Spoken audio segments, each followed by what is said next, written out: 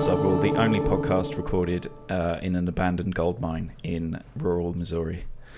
Yeehaw! No, it's Howdy.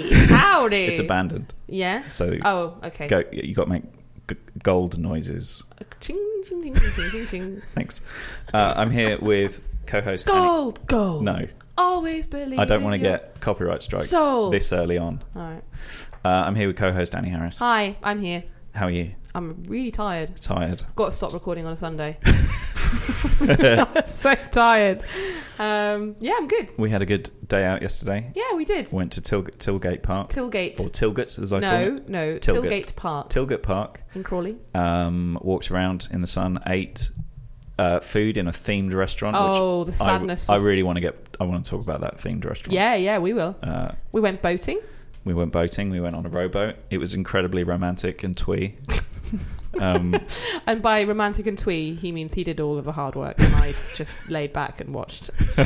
You did some rowing. I did a little bit. I'm just not very good at it. I come from a family of rowers, like generations of rowers. It's the only way to get to England from Wales is across Dinghy. the huge body of water that separates them. Isn't it? Who was it? Didn't somebody think that Wales was across the sea? Yes, they did. It was a friend, a person I went to university with. My mum came to visit us in our halls of residence in Reading, which is where I lived for my first year of university. And then they had some sense and moved us to the London campus, considering that we were studying theatre. But we were living in the Reading campus, and my mum came to visit. And we lived, I come from just over the border of England and Wales, so it's about 2.5 hour drive to where I'm from Reading, tops. And one of the girls said, "Oh, your mum's, you slept a bit fine." And I was like, "No, she's all right. She's only take about 2.5 hours." And she's like, "Oh, well, doesn't she have to get on the boat?" I was like, No. No, honey, that's not... No, that's Ireland that you're thinking of. So, yeah. It's the less about them said the better. The British Isles are one... Yeah. At least... Yeah, the British Isles is largely... No, wait, hang on. Great Britain, mainland Great Britain, but there's a name for that bit, isn't there? The contiguous... I don't know. The same person also said that people become gay after people come inside them. What? What? Right, we're coming back to that. That was third year. That wasn't even first year. That was third year. Coming back to that. This is a 21-year-old woman. She was like... Circular reasoning. Yeah. Our guest today...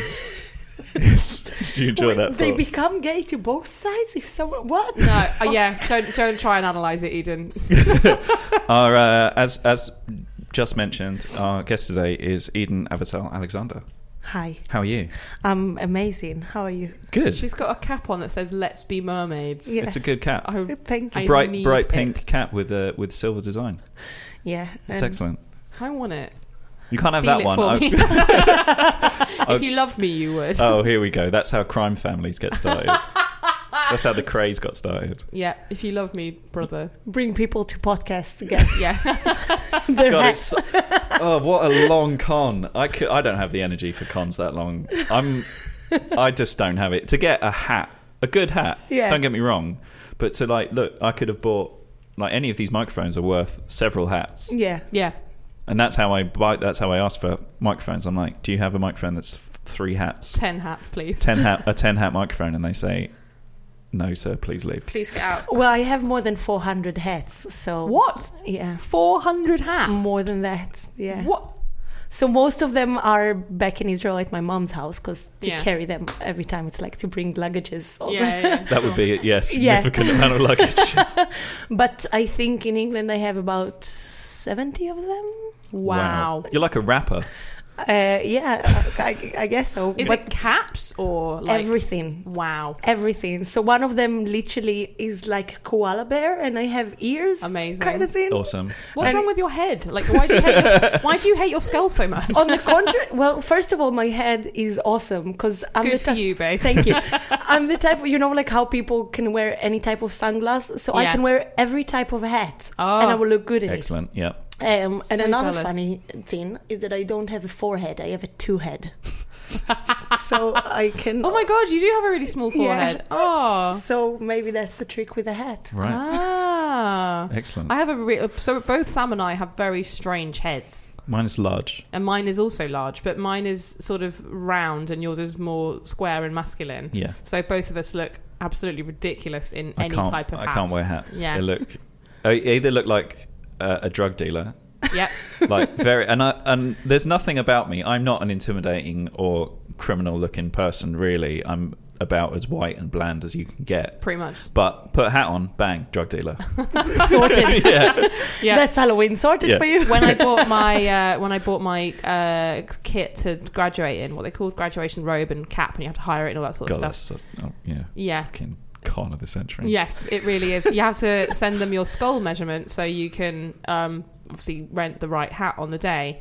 And all my friends were like, yeah, mine's like 22, 23 inches. I was like, mine's 27. It's like, how is mine 27? And I was like, I called my mum and I was like, Mum, I'm just measuring my cap. My head is huge. She was like, yeah, I know. I was like, how do you know? And she was like... I pushed it out of my vagina. I was like, oh no. Apparently she was like pushing really, really, really hard. And they were like, come on, like, put some welly into it. She's like, I am. And then when I was born, they measured my head like, oh, she's got a massive head. She's like, I know. Like... My poor mother. That's a shame. Yeah. Well, it's going back to the test of the mic that you said you have a skull. Yeah. Yes. Oh, There you go. yeah. Sam asked me for some levels earlier on, and I was like, I have legs and hair and a skull. I had a high energy sound level check. I had a teacher once when I was a teenager. This might be surprising to you, Annie. I was very confrontational and oppositional. Wow, and what a wanted surprise. to like make waves and be a problem. And I wore a skull earring because I was super cool. I was incredibly cool, and I had a skull earring. Great. And we had a supply teacher or an assistant teacher or something, and she said it was offensive because it represented death. And I said, being a precocious little shit that I am, I said, how can it possibly represent death? Because if you didn't have a skull, you would be dead. So by that logic, anything that doesn't have a skull on it represents death. How did you reply? So I said I find your jewellery offensive because it doesn't have skulls on. There you go. If I had you in my classroom, you would have been out the door faster than you could have said knife. Like, seriously. I was a terrible student. I'd have been like, get outside. I'd have done one of my like come to Jesus talks with you. You would have barely listened to me, and then you've gone back into the classroom and barely listened to me for the rest of the hour. The worst thing was I was the worst kind of bad student because I was badly behaved and like a little shit, but then like aced every exam. The worst. That was me in high school. Yes. I was a big nerd in high school. Like, I really tried really hard, and occasionally I'd be like, yeah, I'm gonna just join in with everyone else and be like, fuck teachers, yeah. But really I was like, I'm really sorry, teachers, I didn't mean it.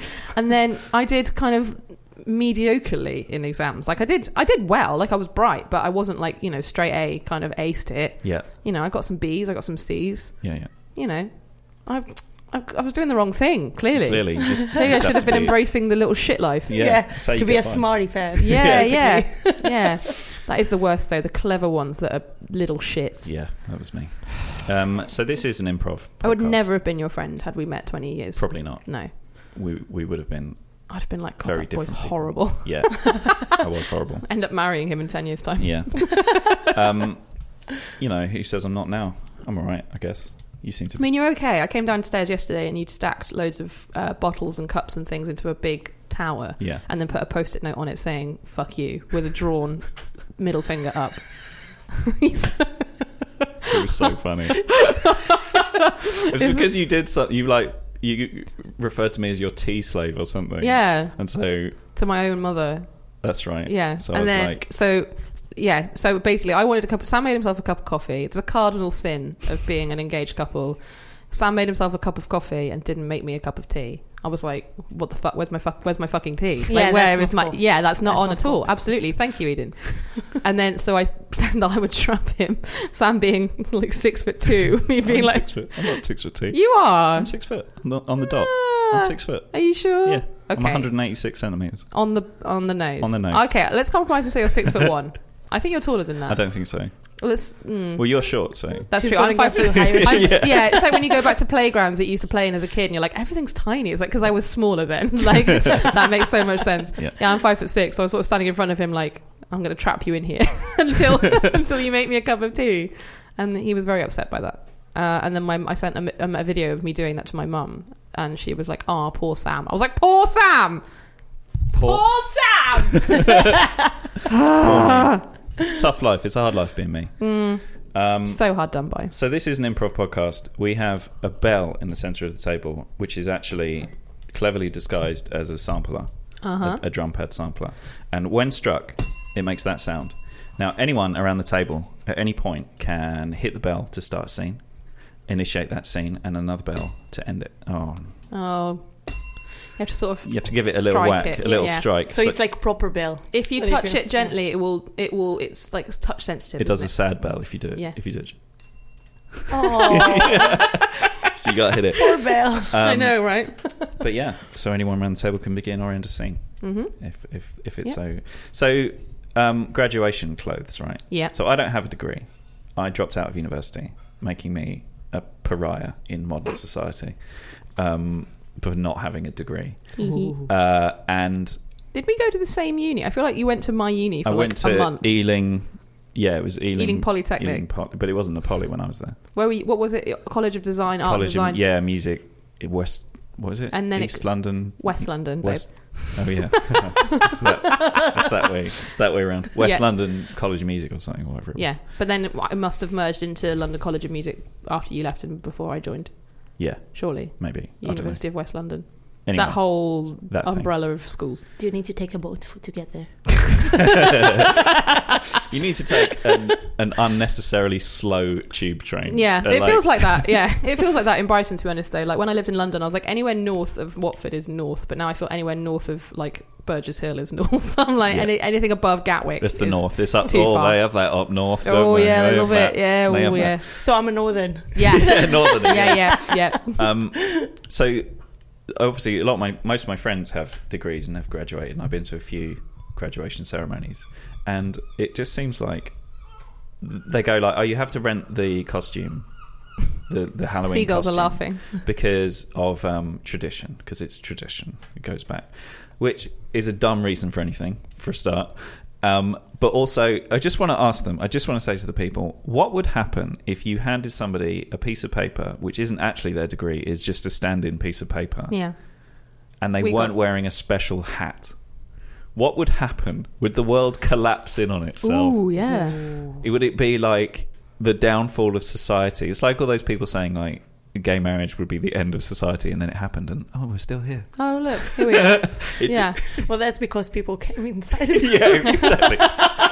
Oh my god, those girls I lived with, Jesus, they were not smart. So so they thought. But so first of all, I can't get my head around it.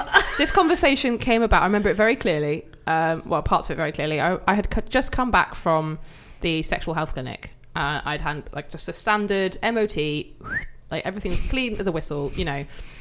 And like everyone was like, "How was it?" And I was like, "It was fine." And then when I was a teenager and a young adult, I had OCD, obsessive compulsive disorder, and I was a massive germaphobe and was terrified of catching anything, literally anything. But my big fear was catching something incurable, like herpes or HIV or something that kind of like lives in you for the rest of your life, regardless of how, you know, destructive it is. And that was my little phobia that I had, and I was very open about that because mental health and phobias, and I was like, this is a thing I'm trying to change. And it turned into, so me telling that to my housemates turned into a discussion about how one can catch HIV. And one of the girls said that because she was a white woman, she wasn't going to catch it. Sorry, what? Yeah. So that was the first one. She was like, well, I don't get it because I'm a white woman. And I was like, no, that's not, because then my phobia is completely null and void, surely. I was like, no, that's not what it is. And then I can't remember how the conversation went after that, but then it also, I sort of noped out of the conversation when another girl in the conversation said that a nurse had told her that the reason that people... She was like, no, a nurse told me. No, a nurse told her that she couldn't get HIV. That was it. And then the conversation ended with someone else saying, oh, yeah, the reason that men become gay is because they have another man come inside of them. So like they have to have one curious... Yeah, but how do they get the first one? Well, they have to have one curious, like, bisexual, I say inverted commas, encounter, and then they're like, oh, that's me, I'm converted. But it's the cum. It's the science of the cum that gets in them and then like infiltrates their So does it work also opposite? If a woman is into women and then a man comes into... Oh, maybe. I don't know. But she was like, it's something to do with testosterone. I was like, oh, no. Oh, my God. Oh, God. Yeah. What a damaging viewpoint. Yeah. This was two separate people who were old enough to vote, have children. Oh, God. Yeah. Old enough to drive a car. I think the thing that frightens me the most is they're old enough to vote and have children. Yeah. And it's the things that explain to you things like Trump, basically. Yes. Yeah. The two, out of the two girls, one of them... is now oddly in well, I mean not oddly, but is now in an interracial relationship. Okay. Which I was like, oh thank God. Oh thank God, when I saw her on Facebook. Although and then the other one has got 2 children, I think. Okay. Although being in an interracial relationship, I've found, does not cure racism. No. Yeah, it's fine because my girlfriend's black. Or my boyfriend's from but wherever. Your views are still bad and old. And you still think that you won't get like AIDS because you're white. Yeah, it's like internalized misogyny and internalized homophobia. Sometimes it's not people's fault, you know. Fuck, it gets really serious on a Sunday when we're tired, doesn't it? Right. We're about keeping it light, guys. Let's stay off the HIV and... hatred and internalized homophobia. I remember someone at college saying 2 of the girls and a couple of guys were having a talk. It was in like a green room before a show. I think it was in the Queen Elizabeth Hall. Oh right. On South Bank. Yeah. We were there in the green room just talking, and somebody said that there was no point lesbians having sex with strap-ons because they may as well be having sex with men. Oh. Like, what the fuck are you talking about? By that logic, as a queer woman, this hurts me enormously. By that logic, even if that wasn't incredibly offensive and dumb, it would surely mean that there's no point having sex with the person you want to have sex with because our anatomies are essentially interchangeable, and therefore having sex with one person is the same as having sex with anyone. Well, it's like saying that if a straight guy is doing anal with his woman, then he might as well be gay. Exactly. I'm like, what? What? No. What? It was bizarre. And I sat there. I must have been 17, 18 at the time. Just like... damaging. What are you people? Jesus. Who are you with? Well, it was... So, the college I went to, it was, a Brit school. So, a lot of the people were from the outlying regions of London. So, from Kent and from around there, home from like counties. the very, very the home county, the very rich parts of the sort of commuter belt. Yeah, outside the M25. So well-off families who don't want to be a part of this. That multiculturalism they have there in London. They don't want to be a part of that. You know that. No, kind let's of stay outside of the M25. Make sure we're safe. Attitude. Yeah, it was gross. Yeah, I done my master's in acting in Essex area, so Loughton, Debden area. East 15. Yeah, exactly. So we had there.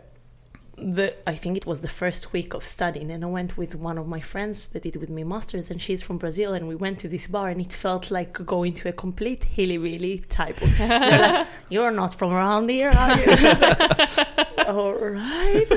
Amazing. And I asked to put the Beatles, and they're like, looked at me as if you're asking for a British band in Britain? You foreigner. Wow. Oh my goodness. Wow. That's very... Well. I was talking about the Beatles the other day with my piano teacher because although I am a singing and piano teacher, I still have singing and piano lessons, as I think everyone should. You just have to stay one step ahead of the students. Yeah, just as long as I'm one step ahead of the person I'm teaching, I don't mind. And we were talking about the song "You'll Be Back" from Hamilton, and because I'm learning to play it, and I can play the chords on the piano, but I want to now flesh it out and be able to play kind of more and make it more rhythmic and like a fuller sound as opposed to just bash chord, you know, something a bit more doodling, as he'd call it. And it is apparent to me that Lin-Manuel Miranda, who wrote Hamilton, has just kind of gone, right, I need to write a song for an English person. What's the most English thing I can think of? The Beatles. If you go to Spotify and listen to this song, it's a complete... I wouldn't say a rip-off because I love Lin too much to say that he's ripped off anything. Well, Hamilton has a lot of homages to... Yeah, homages, parody, that sort of thing. There's lots of references even to musical theatre within Hamilton, which I really enjoy as a musical theatre nerd. But yeah, if you listen to You'll Be Back from Hamilton, it's like, at the end, it's like, everybody! I was like, I just love that he's kind of gone, right, I need to write a song for an English king. So I'll write it like the Beatles. I loved it. I was like, it makes me so happy. That's cute. It's also very easy to play on the piano. It's a very good song. Beatles pop songs, just chord.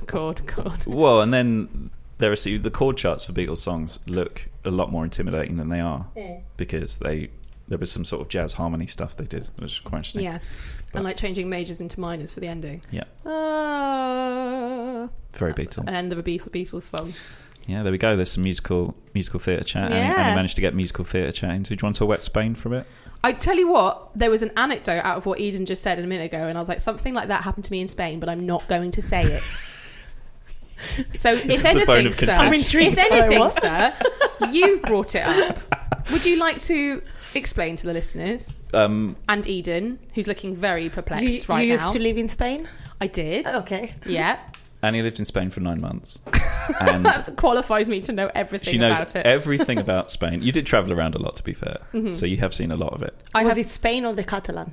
No. So because the company that I worked for had a direct competitor in Catalonia. So we barely worked in Catalonia, but we worked in like the rest of Spain. You're like rival theatre company. Yeah. The Jets and the Sharks. Of Spain. Like, lost Jets and lost Sharks. Can't even think of the word for shark in Spanish or jet. That's embarrassing. El Shark. El Charco. French is requin for shark. You're right. Leave it. Tweet us at ContrivedPod. What is the Spanish? No, tweet Elena Kerrigan, please tweet us. At Real Annie Harris.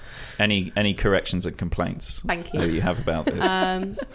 Yes, I had. I'm not even going to tell it now. But every single podcast that we've done since we had our friend Elena on, who is from Santander, I have mentioned the fact that I lived in Spain and brought up. There's an anecdote. Then you need to say it. Come on. No. Like, we need to continue the tradition. It's not as interesting. It's just the fact that I had some friends come to stay with me in Madrid, and they had to wait for me in a bar near my apartment, which was sort of like in the suburbs of Madrid. So they kind of walked into this really grotty bar with like all these old dudes, and they just like these 3 little sort of young women, clearly very British, just walked into the bar and were just like, hello, could we have a glass of red wine? Do you have any pimps? I'd love a red wine, please.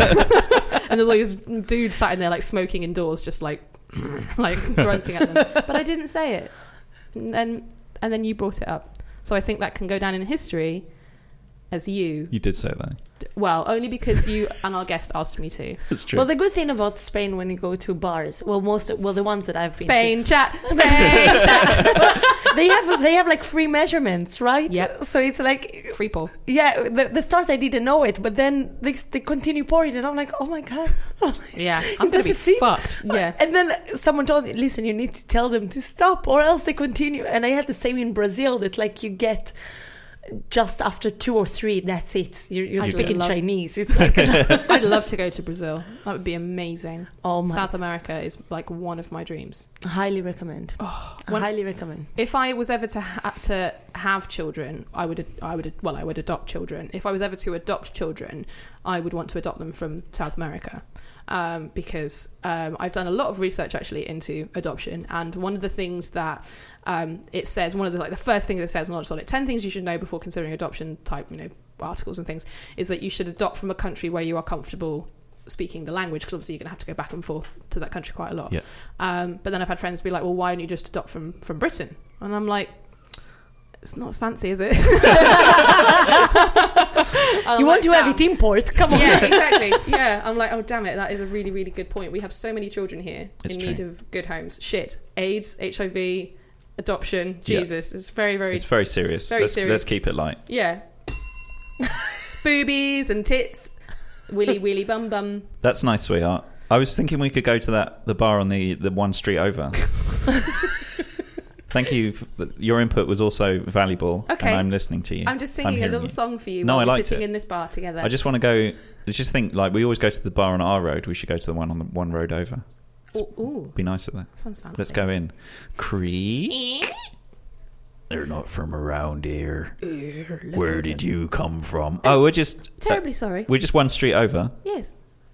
We're terribly sorry. I'm just wondering if we'd have a glass of what's that horrible drink that posh people drink? What's it called? That orange stuff that tastes like rust. What's it called? You drink it all the time. You drink it all the time. What's it called? We've only got local ales. What's that drink called? Local ales for Begins local. with a C. I don't know what you're talking about. It tastes like rust. I don't know what you're talking about. Something orange and something. Orangina. No. Oh God! What's it called? It's an orange liqueur. Campari. I don't drink Campari. You've had Campari. I've had before. Campari. Yeah. I resent the implication that I drink Campari all the time. It tastes like rust. Back in Israel, they do shots of Campari. Yeah. It's like drinking rust water. It's okay. I like it with like my brain was like lemonade Cointreau. or tonic or something. My brain was like Cointreau. I was like, no, it's not Cointreau. My brain was like, how about, have you considered Cointreau? I was like, no. Like, how about like, Cointreau? Yeah, I was like, Campari. Sorry, I completely tanked that scene and I don't care. That's fine. It was driving me mad. I was like angrily bashing my mug on the table. Do you need to do some warm-ups?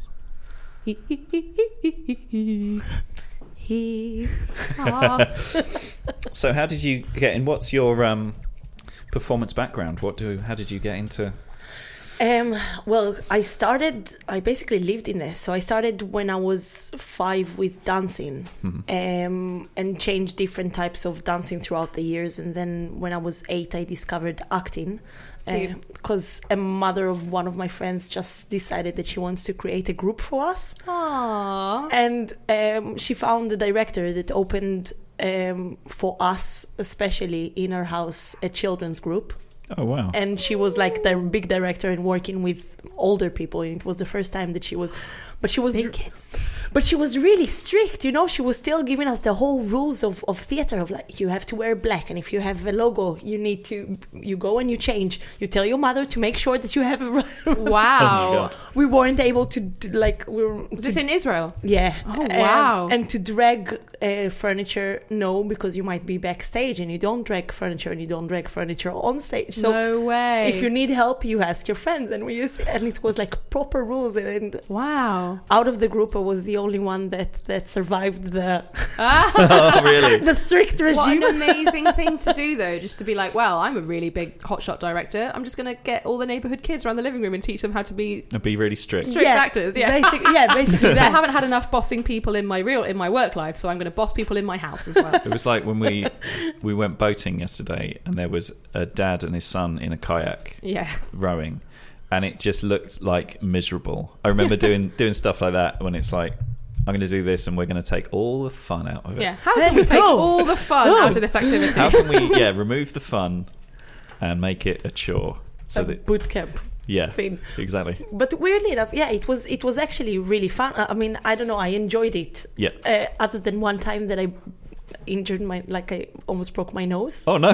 Because we needed to improvise things every time there was a different reason of why we need to go back and why we need to go forward and back. Yeah. Yep. And then I went forward and I did a scene as if I have a dog on a leash that kind of like. Just pulling you drag me, and I dragged myself into a stack of chairs with my face, and I started bleeding in the middle of the lesson. And I'm like, my first reaction was just naughty dog. Brilliant. And everybody see me bleeding, and I'm like smiling in there. And for a while I tried to kind of, when I was 16, after left modeling, left acting, my mom got in my head with there's no money in that. My parents are medical family. Mine too. Yeah. So, my mum's medicine. Yeah. And then when I got older, I found myself all the time doing the ceremonies in school and all that. And then I came to her and getting into voiceover in high school. And then I came to my mum after the army, and I'm like, you know what? There are more millionaires in the world that are actors than are doctors. That's true. So I'm going to go for it. Yeah. So I'm going to stay in acting. Yeah. And then, basically I left Israel to pursue acting. So got around the world to save money with other jobs and did all the time the courses in England, mainly London. and a bit of LA, a bit of Italy, commedia dell'arte, and recently I got into stand-up comedy. All right. Excellent. So I'm like, yeah, I'm a stand-up comedian. Excellent. Well, I got it for good causes because I found this type of course, so they called ultra comedy, right? And they do stand-up comedy that is also a fundraising for Cancer Research UK. Excellent. So I said, okay, trying something new. Yep, for a good cause. For a good cause, yep. Why not? I'm like, that's yeah. That's great. Yeah. And I was so scared because, well, I used to write when I was younger. Yeah. And then when I was about 11, 12, friends of mine, like I did a birthday and whatever, and a couple of the guys from the scope, a couple of the boys just opened my diary and my poetry stuff and started reading it out loud. Oh, no. So I stopped writing after that. Oh, that's awful. Because it was very private, and to read it out loud, like it wasn't something embarrassing or anything. I didn't it's your own. But still, it's for me. Yeah. And I was very creative with my diary. I used to write it because I have my middle name, so I used to write it as if it's a person to my middle name. Yep. So I'm like, "I Avital, blah blah blah blah blah blah," writing everything that I wanted to say, and like, love and kisses and hugs, Eden. That's really sweet. But then they're making fun of you for that. Didn't touch it after that. So it was so horrific to go to stand-up comedy and kind of write my own stuff, and it has to be funny. Yeah. And, and I'm like, I don't know if I'm funny. I'm like, but yeah, it was quite cool. I mean, the group that I was in, very versatile. A lot of people from very different backgrounds. Most of them actually not performers. And we had a sold out show, which is like good. So we fundraised a lot of money. And people were laughing. It was good, and enjoyed my basically my set. So like, fantastic. Yeah. Would you describe yourself as observational comedian or surreal, or what kind of? I think observational. Yeah, because I kind of write with a stream of thought. Yeah. So my set there was about the public transportation in London. Yeah. But there's a lot of material in there. A lot of material. But I wrote it kind of in a reverse way of how much I love the public transportation. Okay. And then but then there's this and this and this and this and this and this. But I love the public transportation. Yeah, there's a lot to talk about there. That's a big subject. I went to Melbourne a couple of years ago, and they have a sort of similar public transport with trams and things and tube trains, and it ran really well. It was really good, but it was so slow. Like it made me yearn for the district lines, like what I thought was a slow train. But the Melbourne one, oh my God, you don't get, like, we were coming from outside of the city to the centre, and it was like 40 minutes. And it's like, Melbourne's not that big. Guys, Melbourne's pretty small as places go. But it just takes forever. There's all loads of stops. So when you kind of looking if they have coal to make it run. Yeah, exactly. It was so slow. It was ridiculous. And the routes changed throughout the day. So the timetables were time dependent. So it was like it goes this way around the loop at these times of day, and the other way around the loop later in the afternoon. So confusing. Yeah, and it was on the last day, on the day we were leaving, when we were getting on the tube to go to the airport, and I was like, I get it now. I just worked it out. Guys, I just worked it out. It will always be in the last. Okay, got it. I got it. I worked it out. Guys, it was weird because I just wasn't used to that like level of complexity with it. Like even the Circle line, which isn't really a circle. I mean, it does go in a circle, but then it stops. They stop up the top, and some of them turn round. It's not a circle. It's not. It should be called, I don't know, the broken ring line. Okay, that's enough. Yeah, that's enough. Stop now. Whatever station it is at the top in the north, that I can't remember what it is. Whatever. Of which one? Of the Circle line where it stops. I can't remember. Is it Liverpool? I can't remember. I don't know. Anyway, whichever one it is. Although I grew up in London, so I lived there for over 30 years, and I still see tube stations that I've never heard of. Like, someone will be like, "Oh, I'm just getting off at whatever," and I'm like, "Where? Where the hell is that?" Well, I'll tell you what I came across the other day, and it was the Elizabeth line. The new one. I don't know. Yeah. I've seen like they crossed it off, but apparently there was or there will be Elizabeth line, and it's purple. Like, ooh, yeah, because there aren't enough line. tube lines named after the Queen. For God's sake, Jubilee line, all of the others. Yeah, it's the what is it? The Thames Link? No, Crosslink. Crosslink. That's it. So it's like going diagonally across from sort of the southeast kind of industrial areas into central London, because there's no link at the moment. Yeah. So that's what it's for. But yes, it will be the Elizabeth line. Well, I got it. I'm like, I love the color purple, and I'm like, there you go. How long have I not been? Because I used to live in Brighton until November, right. And then kind of moved very slowly back to London, because in between I had Panama for a month, and I had Thailand and Zanzibar and whatever. And I'm like, how long have I not been living in London? They built a new tube line. Yeah. Well, they used to be the welcome back to Tube Chat. There used to be the East London line, which is now the Overground line. So it's the same colour, and they just extended it down into Southeast London and links it up with the DLR stations and stuff. But it was the East London line, and it was so bad. It was incredibly short and pointless and spotty. Like, it was. You remember the East London line? Did you? I'm back. Hello. More pointless than what is it? The one that gets from Bank to Oh yeah. Is that the city and the Waterloo and City line? But that one is amazingly busy, obviously, because it's all the people coming into Waterloo, obviously, i.e. living in Surrey, going in and commuting directly to the city. Yeah, that's Surrey people. Yeah. Coming in from sorry for that. Coming in from Waterloo is all southwest, and so sort of Guildford, Surrey, Esher, that sort of direction. We're looking Richmond. at you, people from Surrey. Yeah, we're looking at you. We got your number.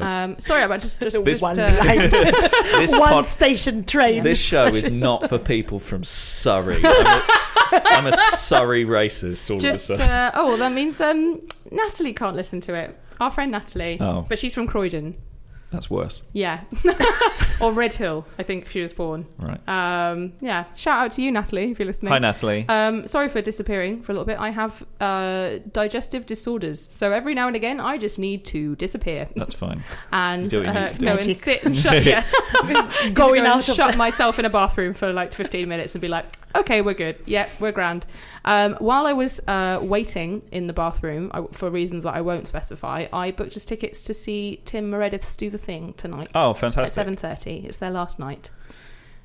That's, excellent. We're going to see our friend do an improv. I have done next to nothing. Benson's for Bens, Tim Meredith. Yes. The one who's written Tim Spit in My Mouth Daddy on the table. There it is. Spit in my mouth daddy. Thanks, Tim. All right. We have all of our guests sign the table, a la Comedy Bang Bang, and Tim wrote... No, it was my idea. They stole it from me. Oh, okay. Spit in My Mouth Daddy. Yeah. Is that his signature, or that's the name of the show? Well, we had it was a very... It remains one of my favourite episodes when we had the Tiny Dynamite boys on the show. It was a two-parter. It was a naughty episode where we were just...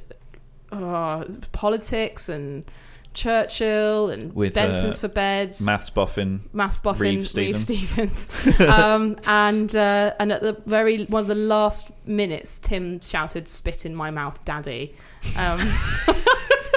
I can't remember why. Completely like apropos. Thought so. Apropos of nothing was just like, "Spit in my mouth, Daddy." We were like, what? It was a weird one. Where did that come from? I don't know if it's weirder if it's like someone that has like call their partner daddy, or if it's actual daddy. Oh yeah. I don't know which is weirder. He just finished a scene improvising where he was Churchill's mother. Churchill wanted to come out. Who wanted Churchill to come out and play? Roosevelt wanted Churchill to come out and play, and Churchill's mum said no. And then he was like, "Oh, mum!" And then mum just turned away to the side. Tim, as mum, turned away. She was like, "You shut up yourself, Churchill!" Like one of my favourite lines. has ever been screamed on this podcast. It was a good episode. Oh, it was. So we're going to see his show tonight. Excellent. Yeah, Do the Thing. You're great. Yeah. Simon and Tim and the other one. I don't know him. Ian? Sorry, Ian. I think it's Ian. I don't think we've ever met him, have we? I've never actually spoken to him. He stands silently on the side of the stage playing guitar. He does the accompaniment for their show. Oh, okay. So he doesn't talk. So it's just like having a silent partner in the show. It works really well. Plant number 3. Oh, here we go. 2 men do all the singing and acting. 1 man does all the music. You do all the laughing. Aww. There we go. It's a good show. And on that note, we're going to take a short break. Woo. Thank you for listening. Weddings in England are so much easier. Yeah. I mean, there's so much because the economy is so fucked, we don't have any money. So Yeah. that's why. Yeah, we live in a bin country. Yeah, we live in an absolute garbage hole of a country. A trash hole. Welcome back to Contrived and Insufferable, the only podcast recorded in a garbage hole of a country. Yep. Sorry, where you have pins with your name. We do. We have. We Ian have our discovered own the pins. We have our own badges, but the country is still bad. Welcome back to part 2. I'm here with Annie Harris, who's on her phone. Hello. Just do some texting. I'm texting one of my friends who's actually not feeling very well in the brain. Oh, so dear. now you feel bad, don't you? I feel bad now. I've upset someone. One of our friends that's not feeling very well in the brain. So tell them to snap out of it. Wow. We were talking about this yesterday because we were. What was the matter with me yesterday? You were glum. I was glum. You had a bad tummy, and you. No, I was. I had a bad tummy, and I was also feeling glum. And I was like, it's amazing that some people can think that you can tell people with mental illness to snap out of it. Wow, I'm really on the dark train today, aren't I? True. Yeah. Well, I was actually, so over the weekend, well, this will be in July, so last month. This episode was recorded at the beginning of June, just to let you know. Talking about the Fringe, and it's like 22nd of July. Right. So a month and a half ago, there was a friend of mine basically arranged actually a festival for Mind. So apparently, amazing. Yeah, apparently it's her 4th year, and she's doing it in Catford, in the Constitutional Club. Yeah. That's so cool. We should go. It's like, so today is the last day. Oh. We'll go next year. Yeah, but yeah, it was great. There was barbecue outside with also vegan stuff, and awesome DJs in 2 rooms and live bands, and that's so cool. it was lovely, and people basically were able to put money at the door to fundraise for that, and then for £10 they got a bag. So it was cool. So apparently, that's so cool. Yeah, it's very nice. Awesome. I got my start in podcasting through Mental, the podcast to destigmatize mental health, which is how I sort of started in the podcasting industry, if you like, and made me realise that podcasting is really awesome, because it was just so nice to get all the feedback from people and say, like, just this one regular thing every Thursday is keeping me sane. Like, just the routine of the podcast coming out on a Thursday, I know that's what I can expect. Yeah. And when I listen to it, I don't feel like I'm on my own. That's really good. It was lovely. That's really important. Yeah, it was a lovely job. But they are based in Birmingham, and we live in Brighton. Yes. So after a while, it just got a bit tricky. And the UK is not organised alphabetically. Unfortunately not. No. Unfortunately, they're not next to each other. Well, that would have been so useful. Or so confusing. Next door to Bristol. Yeah. Pop over the road to Brisbane. That would be great. That would have been, but unfortunately... Brixton, Brisbane... That would be a strange... If all those places were exactly the same as they are, but they were all just next to each other. It would just be... Well, all of them are famous for hipsters. Yeah, that's true. Yeah. The Br places. The Brie places. Brixton, Brighton, Bristol... Brisbane. Bath would be there. Bath, fewer hipsters in Bath, I think. I don't actually know. Is there? I don't know anything about Bath. We went there briefly. We did, to visit one of my... Welcome to Bath. Hi. I'm the foremost expert on everything to do with Bath. Oh, well, thanks so much for having us. Hello, thank you. Madam. Hello. Hi. This is my wife. We'd like to see what Bath has to offer. Well, we have a dinosaur park. Wow. A dinosaur park? It's called Whoa. Bathracic Park. Oh. And you could have gone for Jurassic Bath. Oh, we've seen it in the brochure, haven't we? Ah, yes, we have. Yes. Have the world's biggest indoor waterfall. Uh-huh. In the shopping centre, which is called Big Ol' Shopper. Really? really? Big old I thought you were going to go for a pun there. Can we take a bath? You can take a bath in Bath. It's yeah. actually named after... In the waterfall. It's actually one big bath. That's why we called it Bath. Do you have any places that you can, like long trails that you can walk along? What you can do is pick a spot and just walk around in circles. Are they not called bathways? Come on, I set you up for that one. Excuse me, madam. I set you up for that one. Excuse me, this isn't the place for jokes. No? This is my career. Really? I love this city. Do you? And you're making What year was Jane Austen born in? 1999.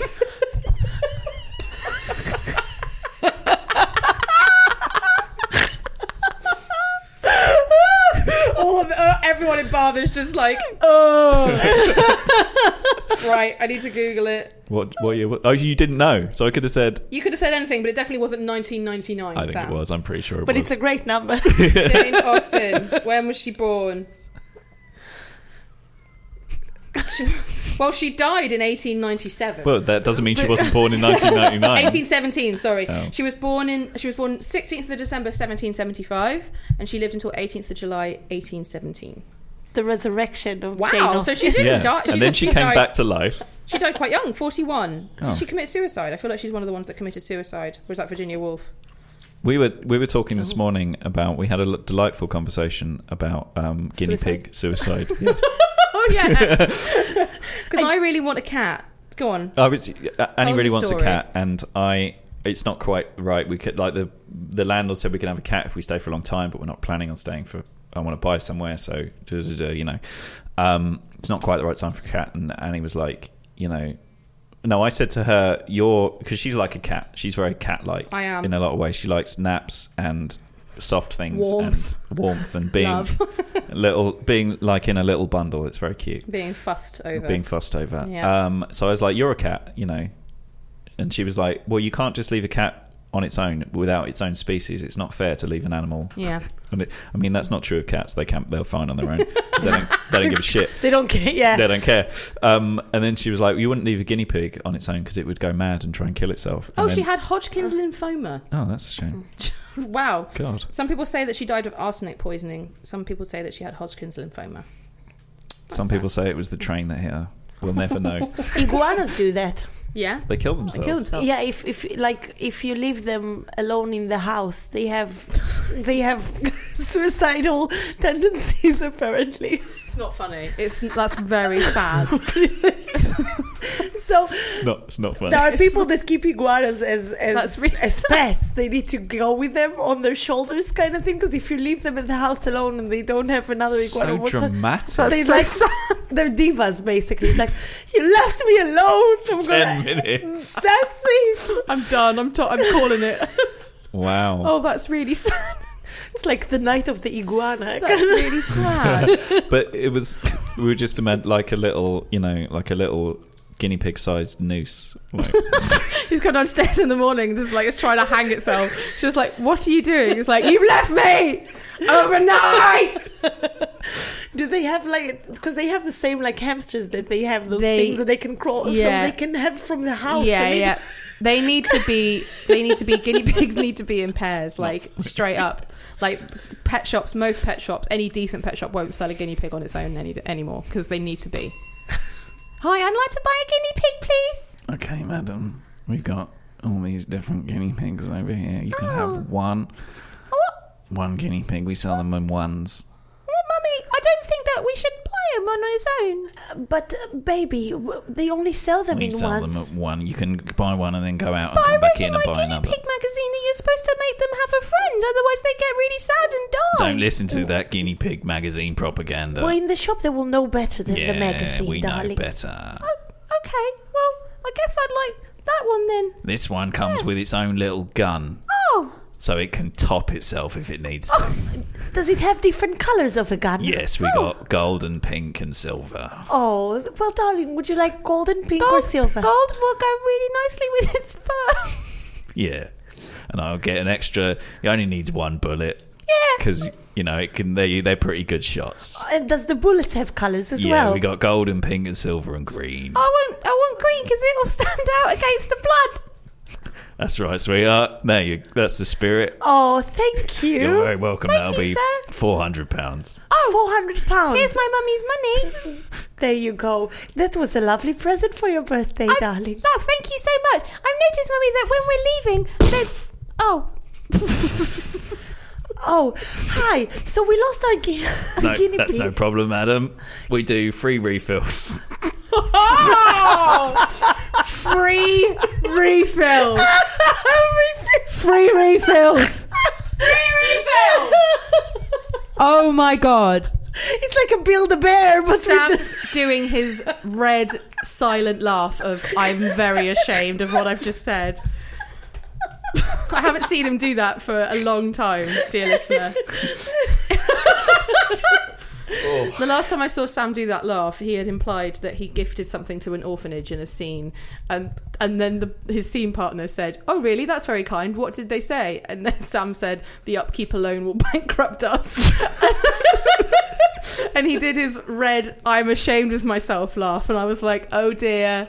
Sam's like a really easy read. Like he's, if he's lying or embarrassed or anything, it's very obvious. He goes a certain colour, like of red or purple for whatever he feels to match the blood of the refill. Yeah. Yikes. I was just imagining, like Build-A-Bear, that you have the machine inside and stuff them up. Yeah.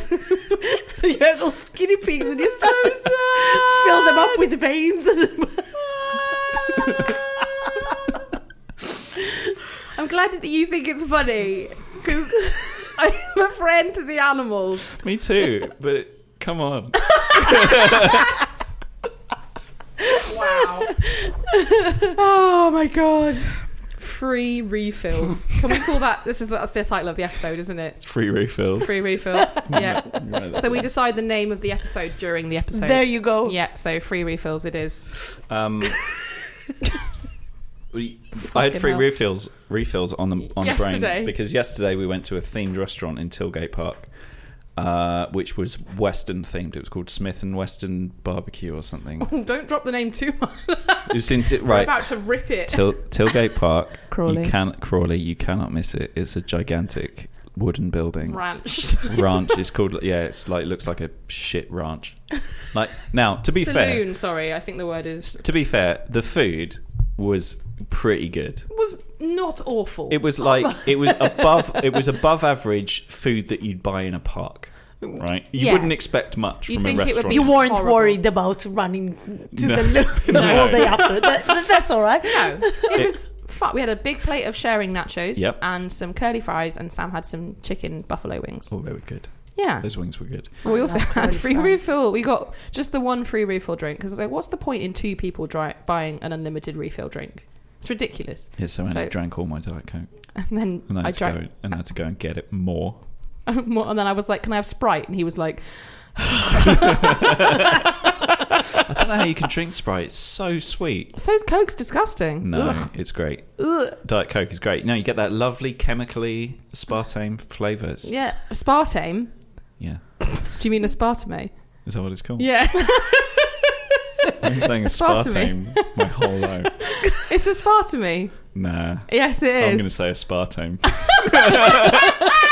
My Coke is different. Aspartame. Amazing. It's not. It's aspartame. Or aspartame. Anyway. Oh, you're so sweet. Aspartame, Asparta you. Aspartame. Let's call the whole thing off. Hi there, Sam from the future here. Just wanted to cut in and say that I was right about the pronunciation of aspartame. So, there's that. Not that I'm a petty or small person, but I was right. So just bear that in mind. Sam was right. So yeah, we went to this really dire restaurant yesterday. Very silly. It was like the waiter came up to us and said in a very English accent, he was like, "Howdy partners, can I get you?" We were like, oh the sadness. It was palpable. It was good. With a proper RP. Howdy partners. No, it was just like a dude from Crawley. He was like, all right. It's all right, howdy partners. Howdy partners. Anyway, what can I get you some drinks? I wish they just someone would just. I like the women wearing like denim shorts and cowboy hats and that sort of stuff. It was yeah. It was very silly. Mm-hmm. The Was there a bull? You know, like the one. No. Like a bucking bronco. No, it was like lots of like swinging like saloon doors and and then inexplicably Mexican. Well, it was. Stuff. They had a sort of like over the border kind of thing. I think. So it was like, you know, you got your American cuisine and then your Mexican cuisine and things, which is good. Like But that's also sold like steak and ribs. Yeah. So I went to visit the water closet there, the little boys' room, the cupboard of shame, and so on the way down to where the toilets are, there was it was like a mine. So it's probably why I had mines on the mind actually. Oh yeah, mine on the mind. It was like a mine, and it said like gold mine on it, right, as you go down the corridor. Now. For what? Now, to me, because it had like well, exactly. That's what I thought. I was like, this is where you get, you know, if you want piss, you've come to the right place. This is a gold mine in many ways. If you're after piss, come on down to the gold mine. The golden mine. Right. Amazing. For golden showers. I'm even sure. Wow. Yeah, I like it. Nice tie-in. It's the right place. So it was the gold mine, and then the toilets aren't themed. The toilets are just normal restaurant toilets, I guess, for hygiene, health and safety. I don't know. But it was weird walking from the it had the little rafters in the ceiling for like the mine holding up the roof of the mine, and then you just walk into a normal toilet, just normal, just like it was a bit disappointing. I was hoping for just a bunch of like wagon wheels and a vulture, the toilet flushes, and it says like howdy or something. That would have been fantastic. Yeah, if it did that. That's what I expected. Instead of the sound of water, it just goes howdy. That would have been amazing. But yeah, just a normal restaurant. Yeehaw! There we go. There's lots of random shouting of yeehaw as well. Like I feel like it was a sort of a code for like, I don't know, a baby's been sick or something. There's just people shouting over the restaurant, just going yeehaw and responding yeehaw, like yeah, I'm coming with the mop kind of thing. That's sort of a Tourette syndrome, you know? Yeah, a little bit. Yeah. And then there was birthdays. They were singing a variation on Happy Birthday. Yeah, badly. Yeah. You can sing Happy Birthday now. It's public domain now. Yes, it's been public domain for a long time. Not that long, because somebody did technically own the rights to Happy Birthday. Oh, wow. Yeah. It's apparently the most earning song in the history of humanity. Hey, and then whoever's in charge of that went, you can't own Happy Birthday? Well, someone wrote it. Yeah, someone a wrote woman, it. Like I can't remember her name, but she actually wrote it. And I'm googling it, fact checking. It's like two sisters, I think, or something had it, and now it's public domain because the court went, you can't fucking own Happy Birthday, you idiots. Well, the thing is that you have like translations to it. You have like with the same tune to every language. Yep. And it's like, well done. It's good that it fits into it. You like jam it. There's some language where the word for Happy Birthday is very long. Here we are. So, according to the 1998 Guinness World Records, it is the most recognised song in the English language, followed by For He's a Jolly Good Fellow. The song's bass lyrics have been translated into at least 18 languages. Mm-hmm. The melody of Happy Birthday to You comes from the song Good Morning to All, which has traditionally been attributed to American sisters Patty and Mildred J. Hill in 1893. Although the claim that the sisters composed the tune is disputed. I wonder why. Because they're women, perhaps? Let's have a look. I wouldn't be surprised if they were also women of colour. Let's have a look and see if we can find a picture of them. You carry on while I do 1893. And who takes royalties after they well, quite. And also, like... they weren't. Okay, there we are. But they were women. They were young women. Copyright, like, I think, is it 70 years after death in the UK? Or 70 years after the recording? 70 years after the death of the artist. Yeah, death of the artist. So we're all right. We're fine. We can do it. It's Happy Birthday. It's fine. Do whatever you want. Copyright status. Apart from when... interestingly, the copyright law in the US keeps changing whenever a load of Disney properties come up for renewal, and it would go into public domain, and then suddenly the law changes. Coincidentally. Well, when Disney? Yeah. Both the music and lyrics are in public domain in both the European Union and United States. The copyright expired in the European Union on January 1st, 2017. There we go. You're right. I will concede. We're not going to jail. 2017, so it's like literally just recently. Very recently. Yeah. I remember them talking about it on Comedy Bang Bang, I think. Paul and Scott talking about. It's just the podcast. I listen to the endless Comedy Bang Bang. To it doesn't show. I love it. Really? Yeah. Good. I love it. Shout out to Comedy Bang Bang, a podcast. I want to get Martin Sheffield Lickley to Bang sing Bang.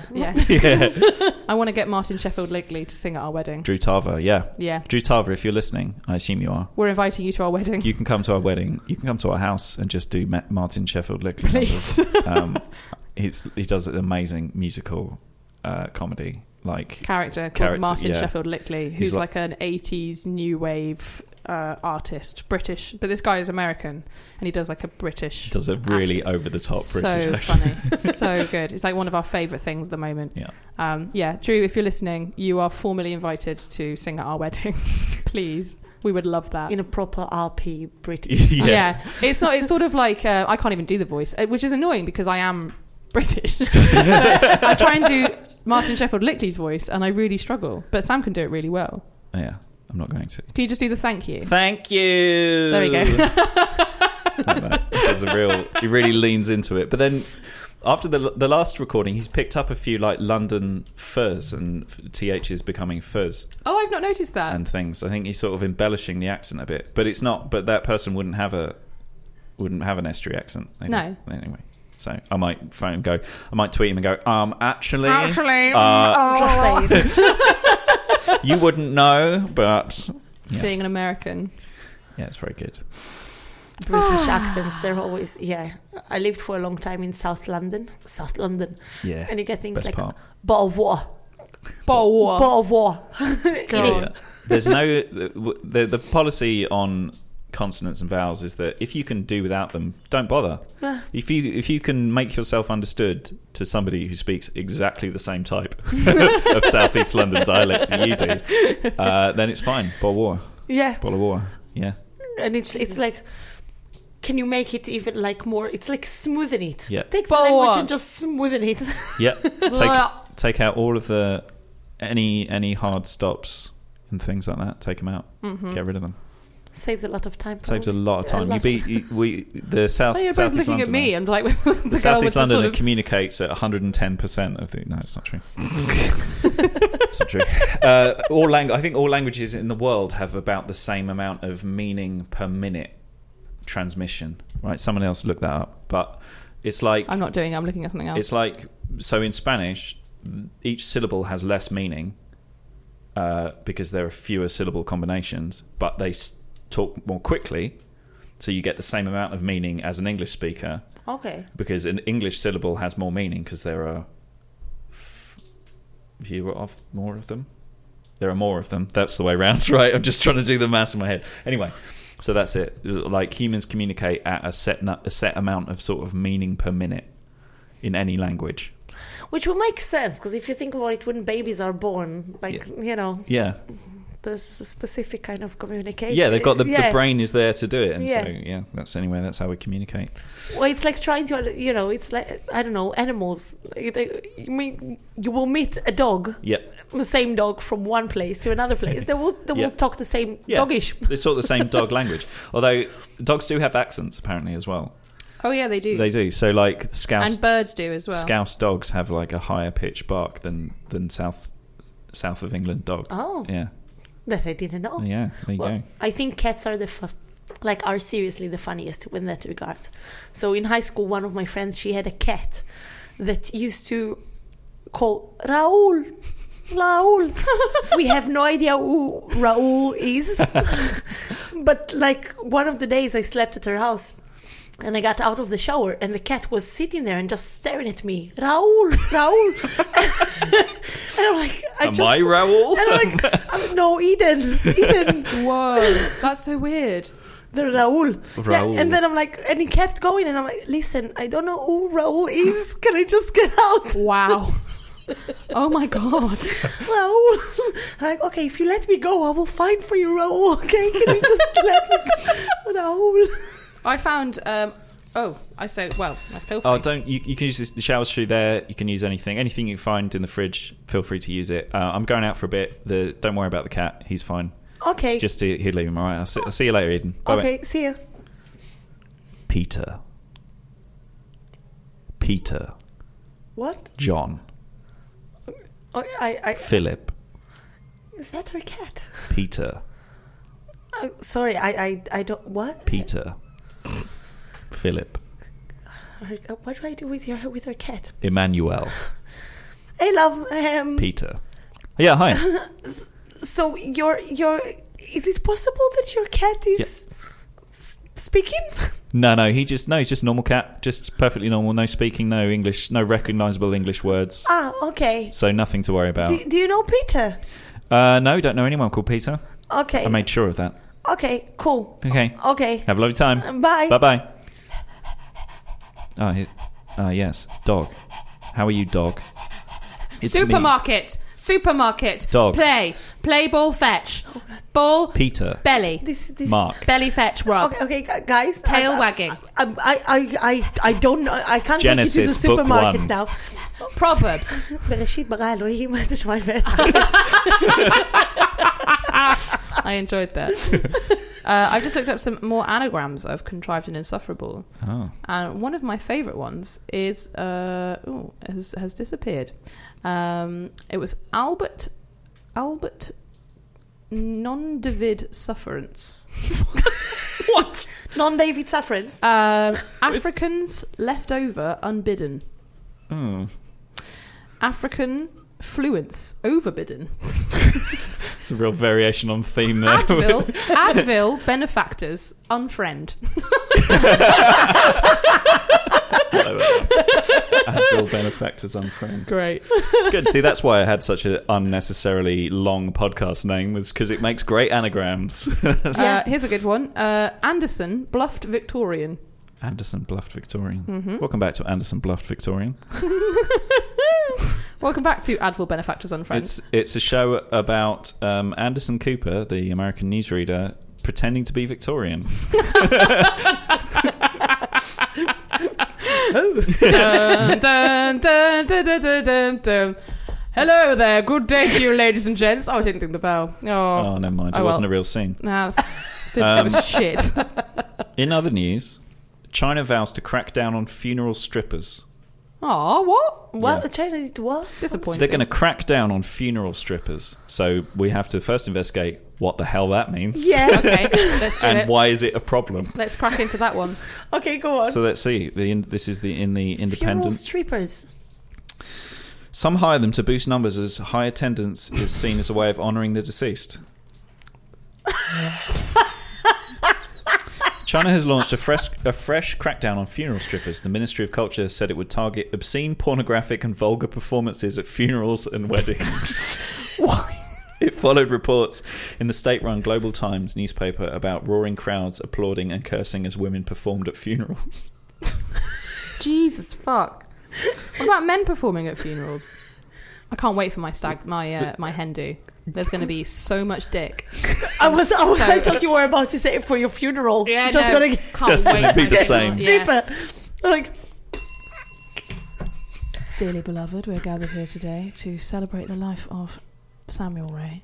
hi, is this the right place to put my radio in?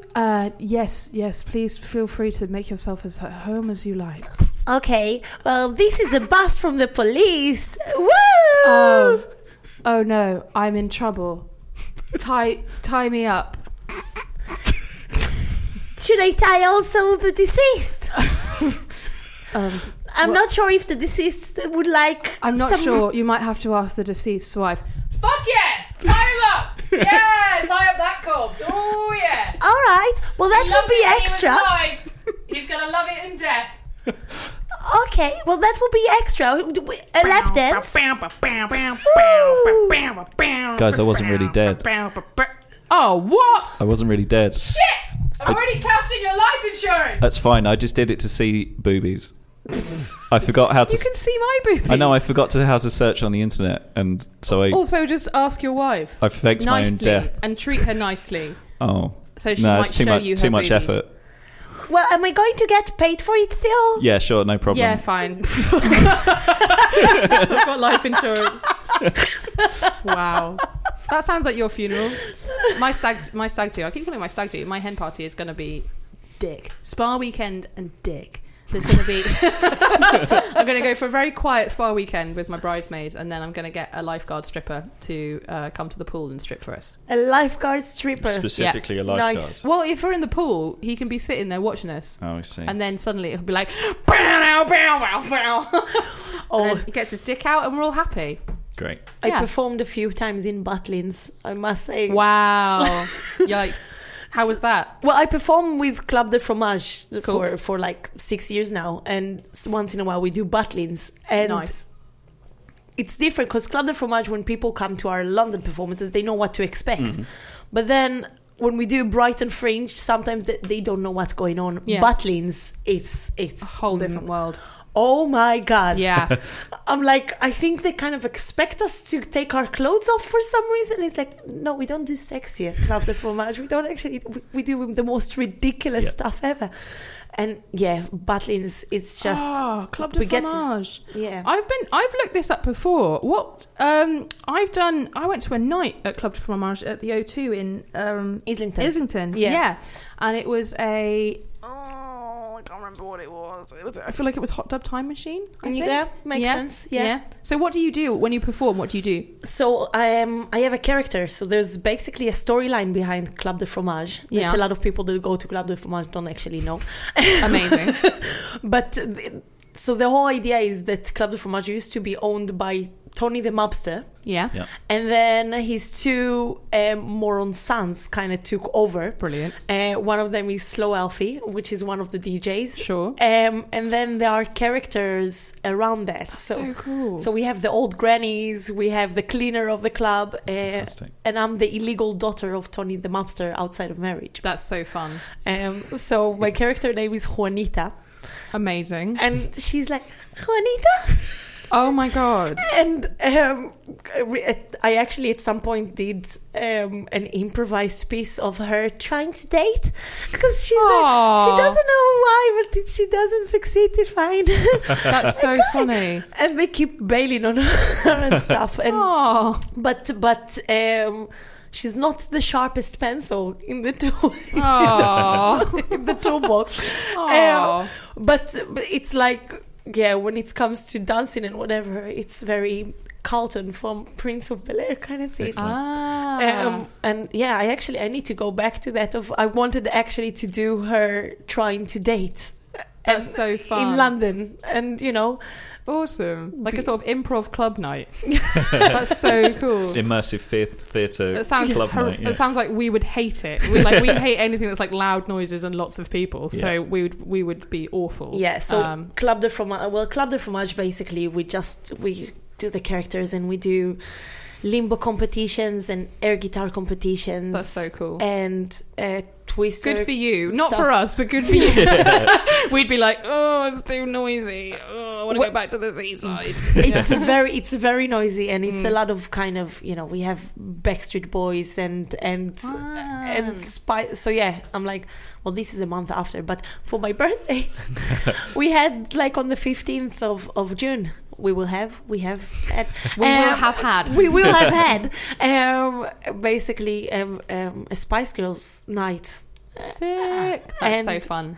I love the Spice Girls. Yeah, and it's like, it's gonna be so, I saw a clip on Twitter recently where, because the Spice Girls are touring again without Victoria, and they've been... Why without Victoria?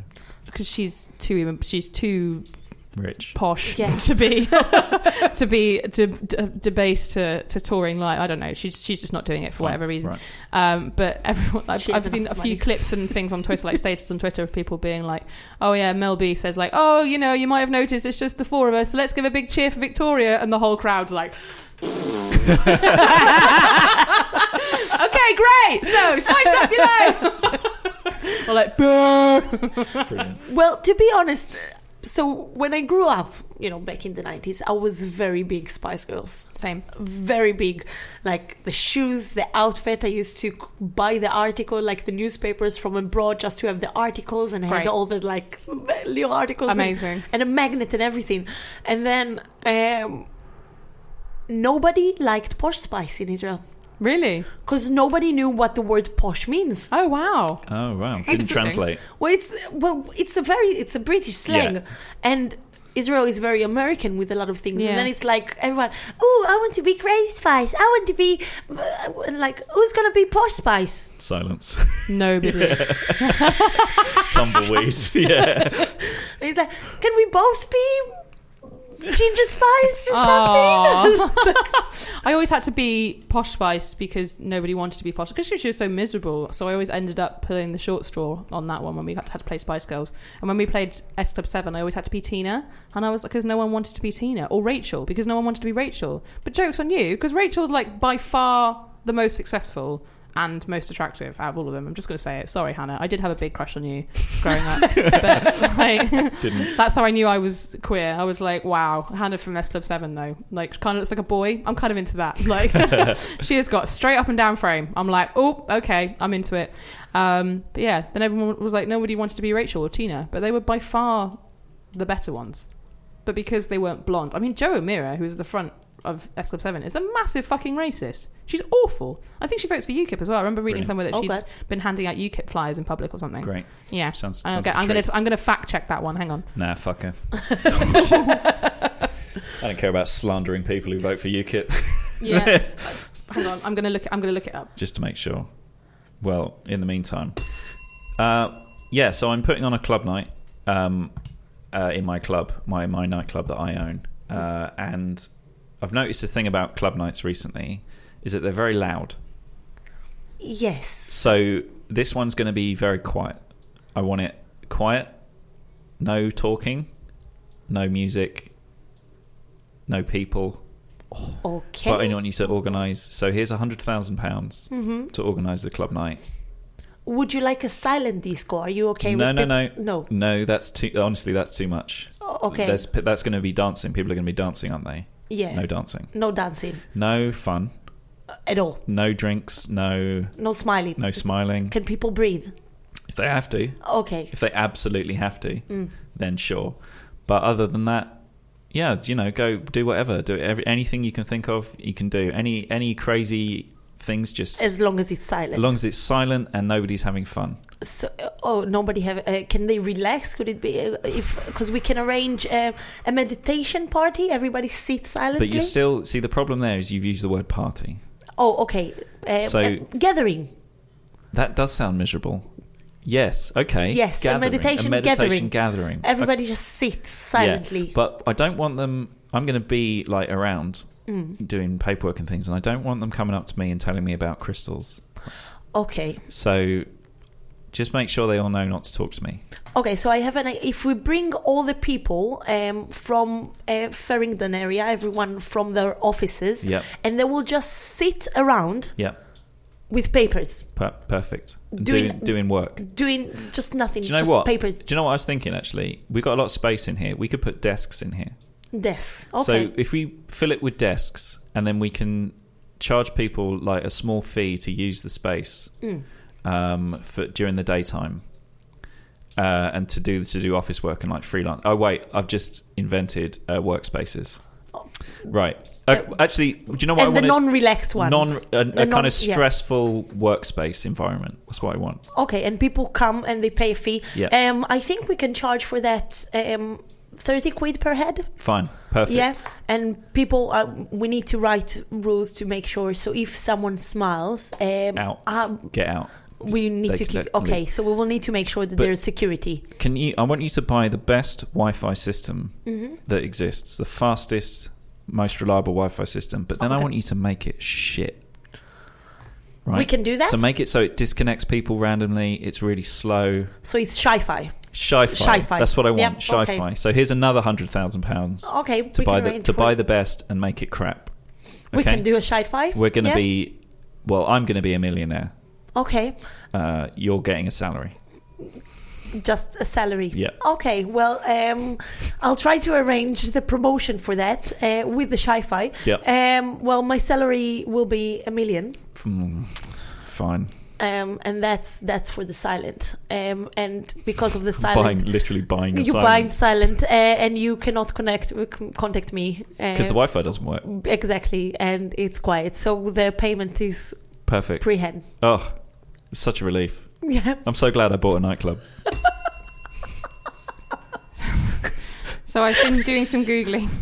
Did you like that? Were you listening, baby? A little bit, yeah. I was in and out. I've been looking for backup evidence to support my claim that Joe O'Meara from S7 is a UKIP supporter. Mm-hmm. I can find nothing. I'm happy to rescind my earlier comments. Oh dear.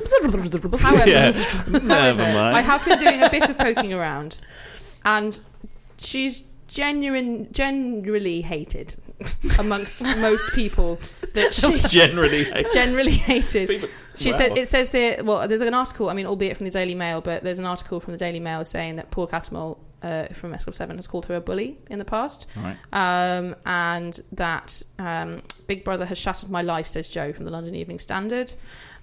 She has been suffering from agoraphobia. BB bully Jo finally admits she was wrong.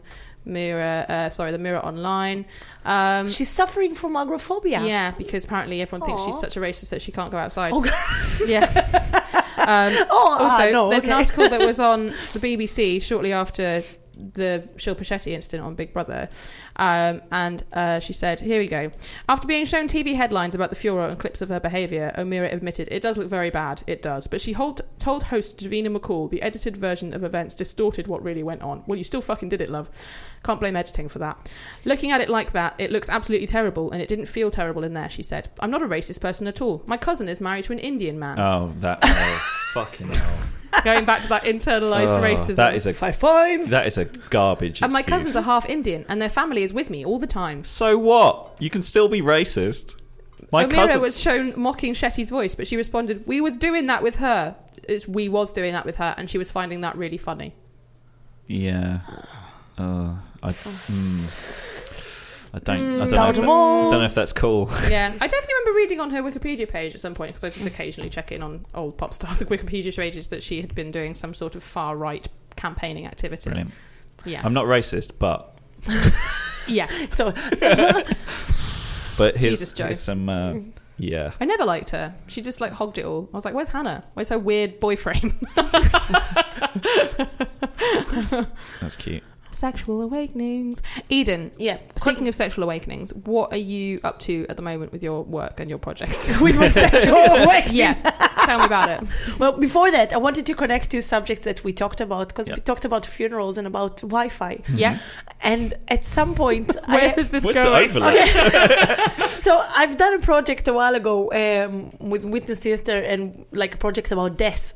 And we said about the fact of, if you want... that when you die, about putting a Wi-Fi in your grave. Whoa. Yeah. To be buried with you, and then to put on your burial, basically on your tombstone, the Wi-Fi code. Amazing. And then to call it the Die- graveyard Die- cafe or die something. Fine. Amazing. And people will come to your grave to visit you all the time. Because of my Wi-Fi. Yeah, exactly. Feels like when everyone, one person's got a Netflix subscription and everyone piggybacks off of it. Yeah. You know what I mean? Yeah. Oh yeah, thanks, cheers. Oh, It's that's the cute. most hipster cafe ever. Amazing. Basically. Are you coming to the graveyard? Oh yeah, get some nice flat whites in that, a cold brew coffee. So what are you up to? Tell us about it. I'm excited. Well, it's summer, so it's festy season. Whoop whoop. By the time this was broadcast, after Glastonbury. Ooh. So going back to Glastonbury after 2 years, so a couple of years ago, I've performed there again, Club de Fromage. Nice. And I tear the ligament on stage. Ooh. So this one is going to be Careful. Nice careful. and gentle. Yeah. Fromaging. But it was funny. Cool. I basically I stayed there with the crutches and everything. Good for you, hon. Yeah, luckily it was a dry Glastonbury. Yeah, right. You absolute martyr. I love it. No, I will suffer. Well, I had the children's performance on the Sunday, because that happened on the Aw. Friday, and I'm like, I have a main role. I'm gonna be a, show must go on, and I'm gonna stay. Amazing. Good for you. And with the crutches, I was playing a boy that was abducted by this guy that was in this factory of whatever, and then it was supposed to be immersive, and I'm with the crutches, and I'm telling the kids, come quickly after me. Hobbling away. And I'm like, fast, just crutching away. So yeah, this Glastonbury gonna be much nicer. And then I hope so. Yeah, and then there's Stand and Colin again, Club de Fromage, and doing a lot of stand-up comedy that is lined up. So yeah, a lot. You're very of funny, writing. like very naturally, very charismatic and very funny. So I'm sure it will go immeasurably well. Thank you. It's part of my Let's Be Mermaids. Cute. I get it. I want a hat one. I want a Let's Be Mermaids hat now. Oh, I'm like, I think it's a good deal. Well, I don't know now with all the. So I had with Extinction Rebellion as well. I was part of the Red Brigade. Oh, cool. And during the summer, we're going to have probably a few festivals doing Red Brigade stuff. Awesome. Thank you for your work. Thank you. But the Let's Be Mermaids, I'm like, hopefully the sea will be cleaner and then it will be safer to be a mermaid. Yeah. Because it's like, maybe let's not be mermaids now. Yeah, maybe mermaids in like a couple of years. Yeah. Can we clean the sea first and then we'll be mermaids? Yeah, right. Yeah, all these mermaids have an infection and need to go to hospital. Yes. All the very C-section. all the very best to you and all of that work, because I, as somebody who suffers a lot with social anxiety and sort of crowd anxiety and agoraphobia, if you like, I often want to go to those sorts of things and demonstrate and protest, but I'm too scared to do so. I would like to go to every protest going, but every time it gets to the day and I just go, nope, can't do it. So thank you for doing it. Well, yeah, I'm like, I don't know if to say you're welcome, my pleasure. I'm like, yeah. It's so weird that it became a political agenda. Yeah. I mean, when did having clean air became a political agenda? I mean, are you serious? Yeah. Do you not need to breathe? Yeah. I'm like, do you have a different technique? Are you so rich that you don't aware? need to breathe? Are we privatising oxygen now? Is that what this is? I'm just going to breathe money. Yeah. Oh, yes. Give me those pounds. And it's bitcoins now. So it's like, I'm just going to sit and breathe my bitcoins. Yeah, going to breathe ones and zeros.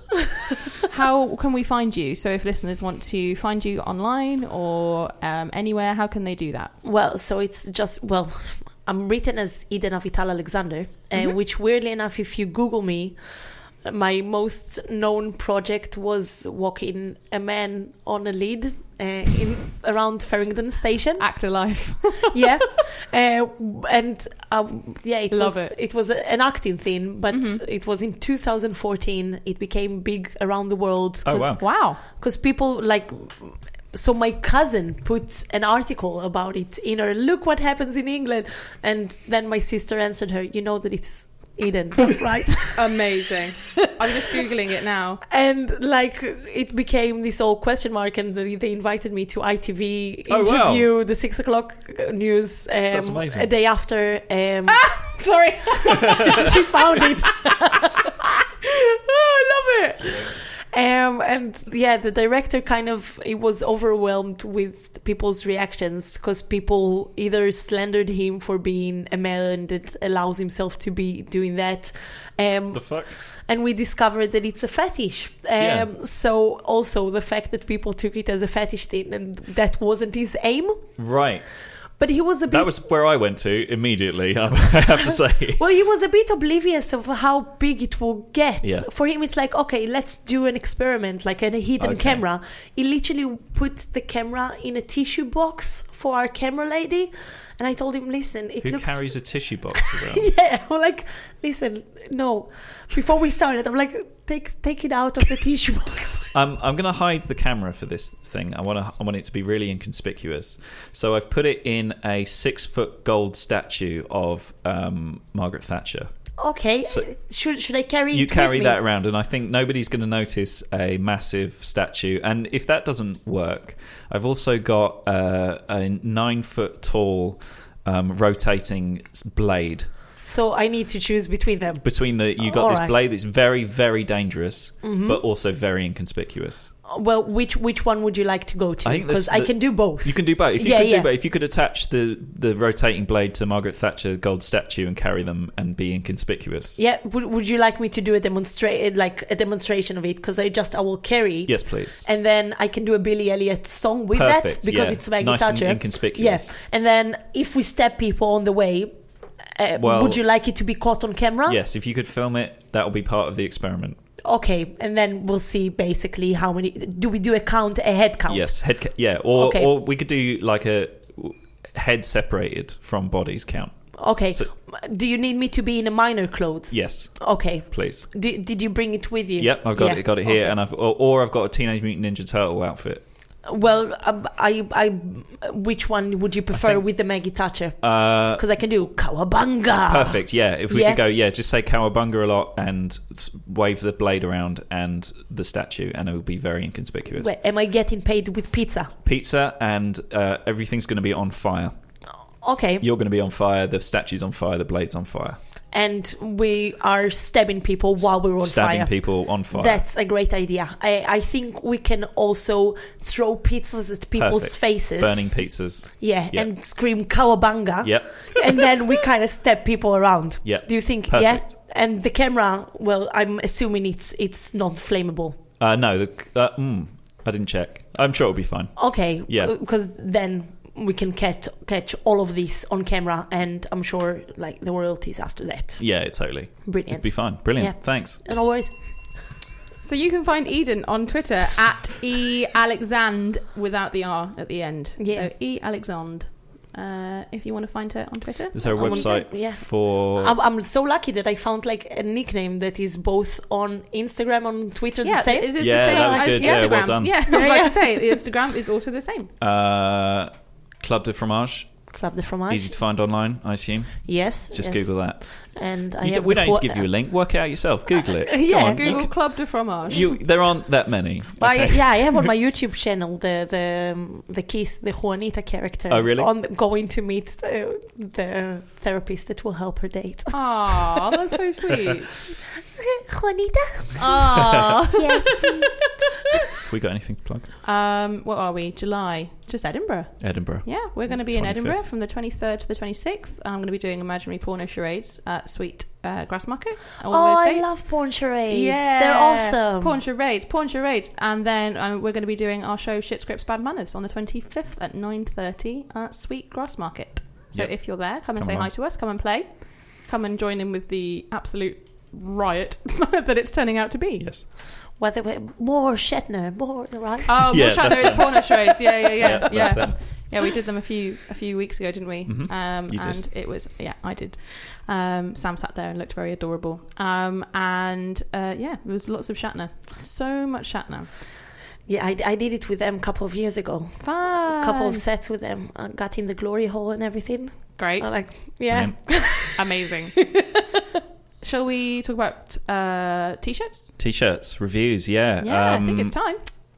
Leave a review on iTunes. 5-star review is really helpful for getting us noticed on iTunes. Mm-hmm. We have currently got 1 5-star review, and the fact that we don't have enough reviews at the moment, we can't read our own review because we don't have enough reviews to read one review. You have to have like a catch-22. Yeah, you have to have an amount of reviews before you can read your review. Read any of them is weird. Yeah. I mean, I get it. It's so that you can't chum the waters yourself. You can't just... So how many reviews you need to get? I think it's 3 or 4 or something. It's just not like a huge number. It's doable. It's not like 20. We need a couple more, yeah. It's like only when you're famous you get to see your reviews. Exactly. Sorry. Exactly. So, and all the people who write a 5-star review will be entered into a draw to win a Contrived and Insufferable T-shirt and badge. And it's a really cool T-shirt. It is. It's designed I'm just looking at it. Designed by friend of the show, Simon Goodway. You can find pictures of us wearing them on our social media as well. You can find us at ContrivedPod on Twitter and at ContrivedPod on Instagram and ContrivedPod on Facebook. So Facebook.com/ContrivedPod. Yeah. And this will be after the live stream, but there may be more live streams. So twitch.tv/ContrivedPod live is the Twitch channel in case we do any Very more. exciting. Yeah. All right, thank you for listening. This has been Contrived and Insufferable. I've been your host, Sam Ray. I've been here with Annie Harris. Hello, thank you so much and goodbye. Goodbye, and Eden Avital Alexander. Thank you for having me, guys. Thank you for welcome. coming. Yeah, thanks for coming. This has been Contrived and Insufferable. Thank you for listening. Goodbye. Bye.